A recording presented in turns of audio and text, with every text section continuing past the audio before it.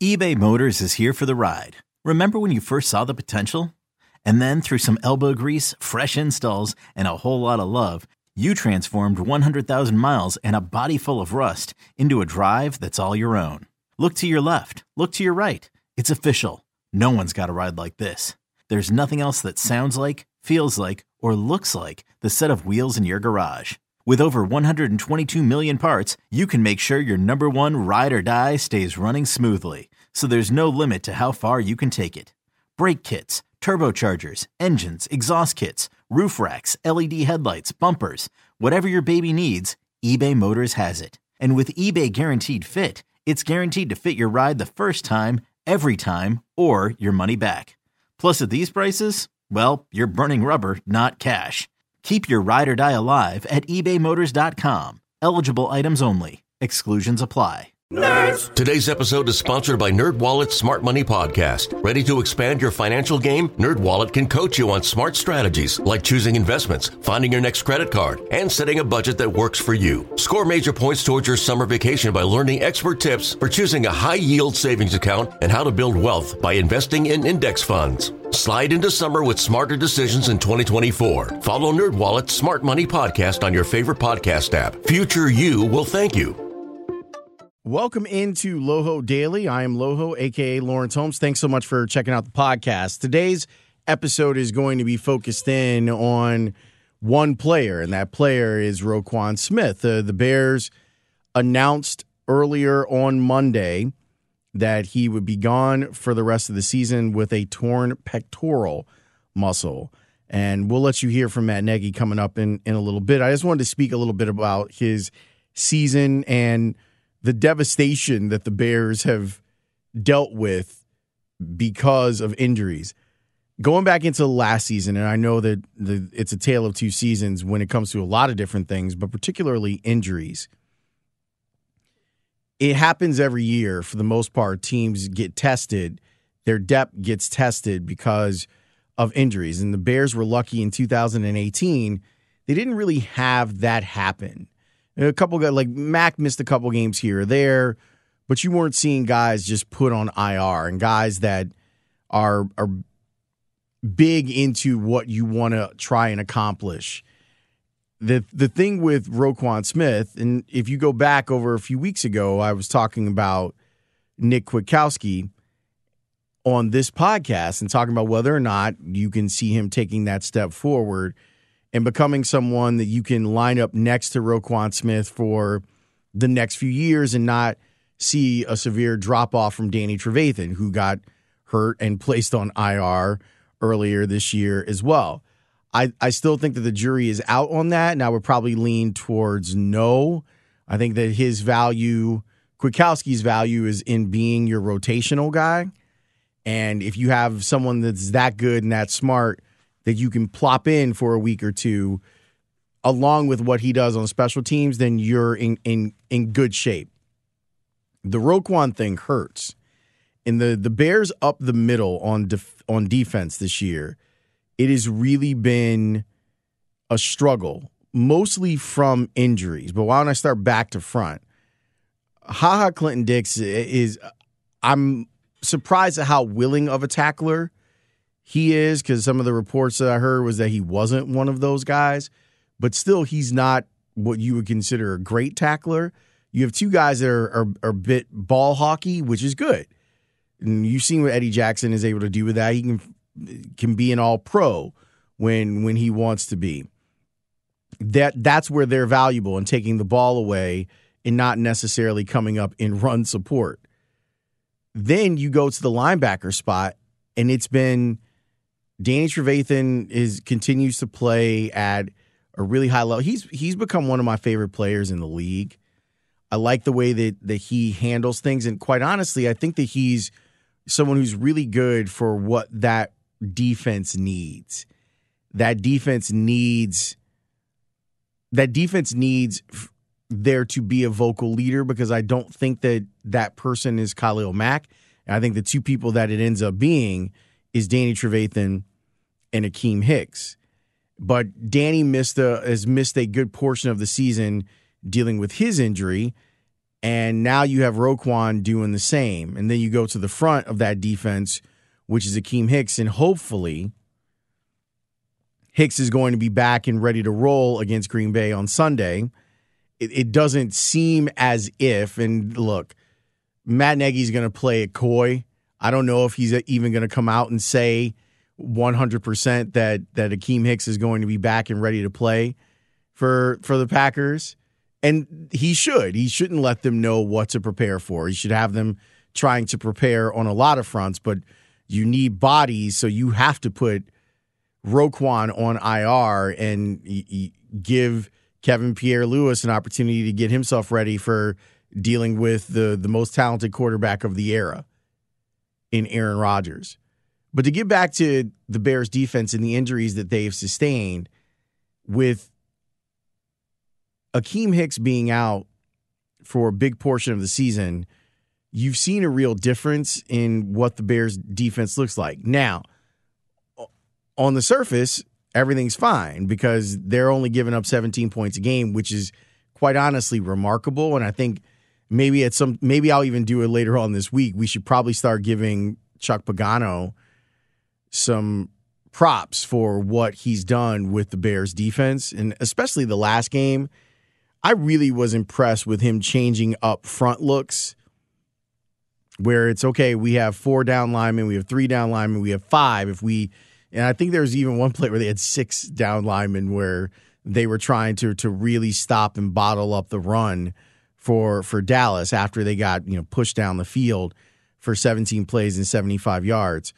But with Akeem Hicks out, the Bears defense is giving up a lot more rushing yards per game. He just changes things. He absolutely changes the way that an offense is going to go about calling their offense, how they're going to allocate their pieces, and it allows them to take more pieces and make that something that make the focus of what's going on Khalil Mack. And Mack has had to deal with that. He's had to deal with that over the last few weeks. And if Hicks does come back, it helps. And then, of course, your 2 starting linebackers are not available. And Trevathan's not available. Roquan now definitely not available. Put on IR. I'm a big fan of Roquan. I remember when the Bears drafted him, that was the player in the draft that I wanted. So watching him get to 1 tackle short of Brian Urlacher's tackle record last year got me really excited. I'm like, yeah, this is exactly the player that I saw at Georgia. I remember talking with him after the draft and being impressed with him. He went out and had a great rookie season, and you're wondering what the follow-up was going to be in this season. And it started off a little bit bumpy, and we still don't really know why he missed that game early on in the season. And to tell you the truth, as a journalist, I am amazed that story didn't come out. I don't know what the story is. I'm not sitting here trying to act like I know. I'm just saying that considering all of the people that cover this team and how leaky the NFL can be when it comes to stories like this, I am shocked that story didn't see the light of day. After that, it seemed as if Roquan needed a couple games to get back to being himself. He looked tentative. He didn't look aggressive. He looked like he was backing up instead of running forward. And clearly, this is one of the advantages of this guy. The way that he goes after the ball carrier, the way that he shoots his gun, as the football people say, when he makes his decision and he goes straight line into a quarterback or a running back or even a receiver, you see that blazing speed and you see a real instinct for the game. It's fun to watch, and I'm glad that towards the end of his season, we saw the best version of him. Against the Lions, he was amazing. I went back and watched that Lions game, and yeah, Mitch balled out, but Roquan, with his 15 tackles and 2 sacks in that game, he was everywhere. And that's what you expected you were getting from Roquan Smith. So him trending in the right direction seemed to be a good thing for the Bears. I'm sad that he won't be able to finish the season it might not matter after Sunday, although him not being out there might play a role in them not being able to extend their season. But I think they got a good linebacker for a really long time, and I hope whatever it is that kept him out of playing earlier in the season is resolved. In whatever way it's resolved, as long as nobody got hurt or anything like that, I hope that it's resolved. Matt Nagy on Monday talked a lot about Roquan Smith, and I wanted to share that with you, and I got some ideas on the other side, but you'll hear some of the questions about the maturation of Roquan as a player with Matt Nagy discussing what he liked and what he determines as growth for his second-year linebacker. Overall, I really thought that you felt him, especially here the last several games, really turning it on, really playing fast. He's always had that. Every play that he gets, every game that he plays for the rest of his career, he's only going to get better and better, in my opinion. Learning a new system can be challenging as well. So putting all that together, like you said, we had some things throughout the year that have for everybody have been a challenge. But he's battled through that, and I like the way I like where he's at, and it's just unfortunate that it ended like that. Man, what did you sense from his place within the team? The defense obviously has some Pro Bowl guys, veteran guys, and some vocal leaders. And you look at Danny, specifically at that position, is probably more established. But where's Roquan in terms of his position, within the team? Sure. No, it's last year coming in, missing training camp, and then being a rookie with an experienced defense, that can be challenging, and he did a good job. And then coming into this year, you could sense that his personality, you could see it extend a little bit more. You could see the relationships he had with those guys. You could see Danny Trevathan really take him under his wing, and that was very important. So he's a guy that's really been growing. Coach DeLeon's done a really good job at developing these inside linebackers, and I really am excited with our future with him, and we just got to get him back on track now, health-wise. Man, as it turns out, how much of a residual effect was there of that personal issue he had? It seemed to take him a few games to kind of get back to where he was, and just overall, how much did that affect his progress in general? I don't want to get into that too much, other than for me, what I just focusing on his production on the field. We all have some games where we feel like we could play a little bit better, a little bit faster, and we all have our own challenges on and off the field. He's not the only one, but I like the fact that with his challenges, his own personal challenges, he came out, and I thought he had a good year this year. Flew around. He is where he is today, where you expect him to be at this point, in week one. When you look for that's my opinion. I do. I feel that way. I felt really. I mean, you see it on tape. He's really moving fast. Flying around, making tackles. He's violent. He's always had instincts. That's been his biggest strength, and he's violent. He's a violent tackler, and I think now as we go here, it's just going to be focusing in on having the game slow down, just like it would for a quarterback. Slow down a little bit there in the middle of the field. How much potential does he have to be that Hicks, Mack kind of playmaker? I mean, is that a fair? Yeah, it's there. I mean, I know a lot of defensive coordinators that have come up to me and explained to me how bad they wish he was on their team and the future that he has ahead of him. Now, there's a lot of hard work involved to get to that point, but when you look at the traits that he has and his mental ability the want, he's got it all. What's your sense for his availability, maybe in April when you guys come back, or maybe OTAs? Yeah, that I don't know that yet for sure.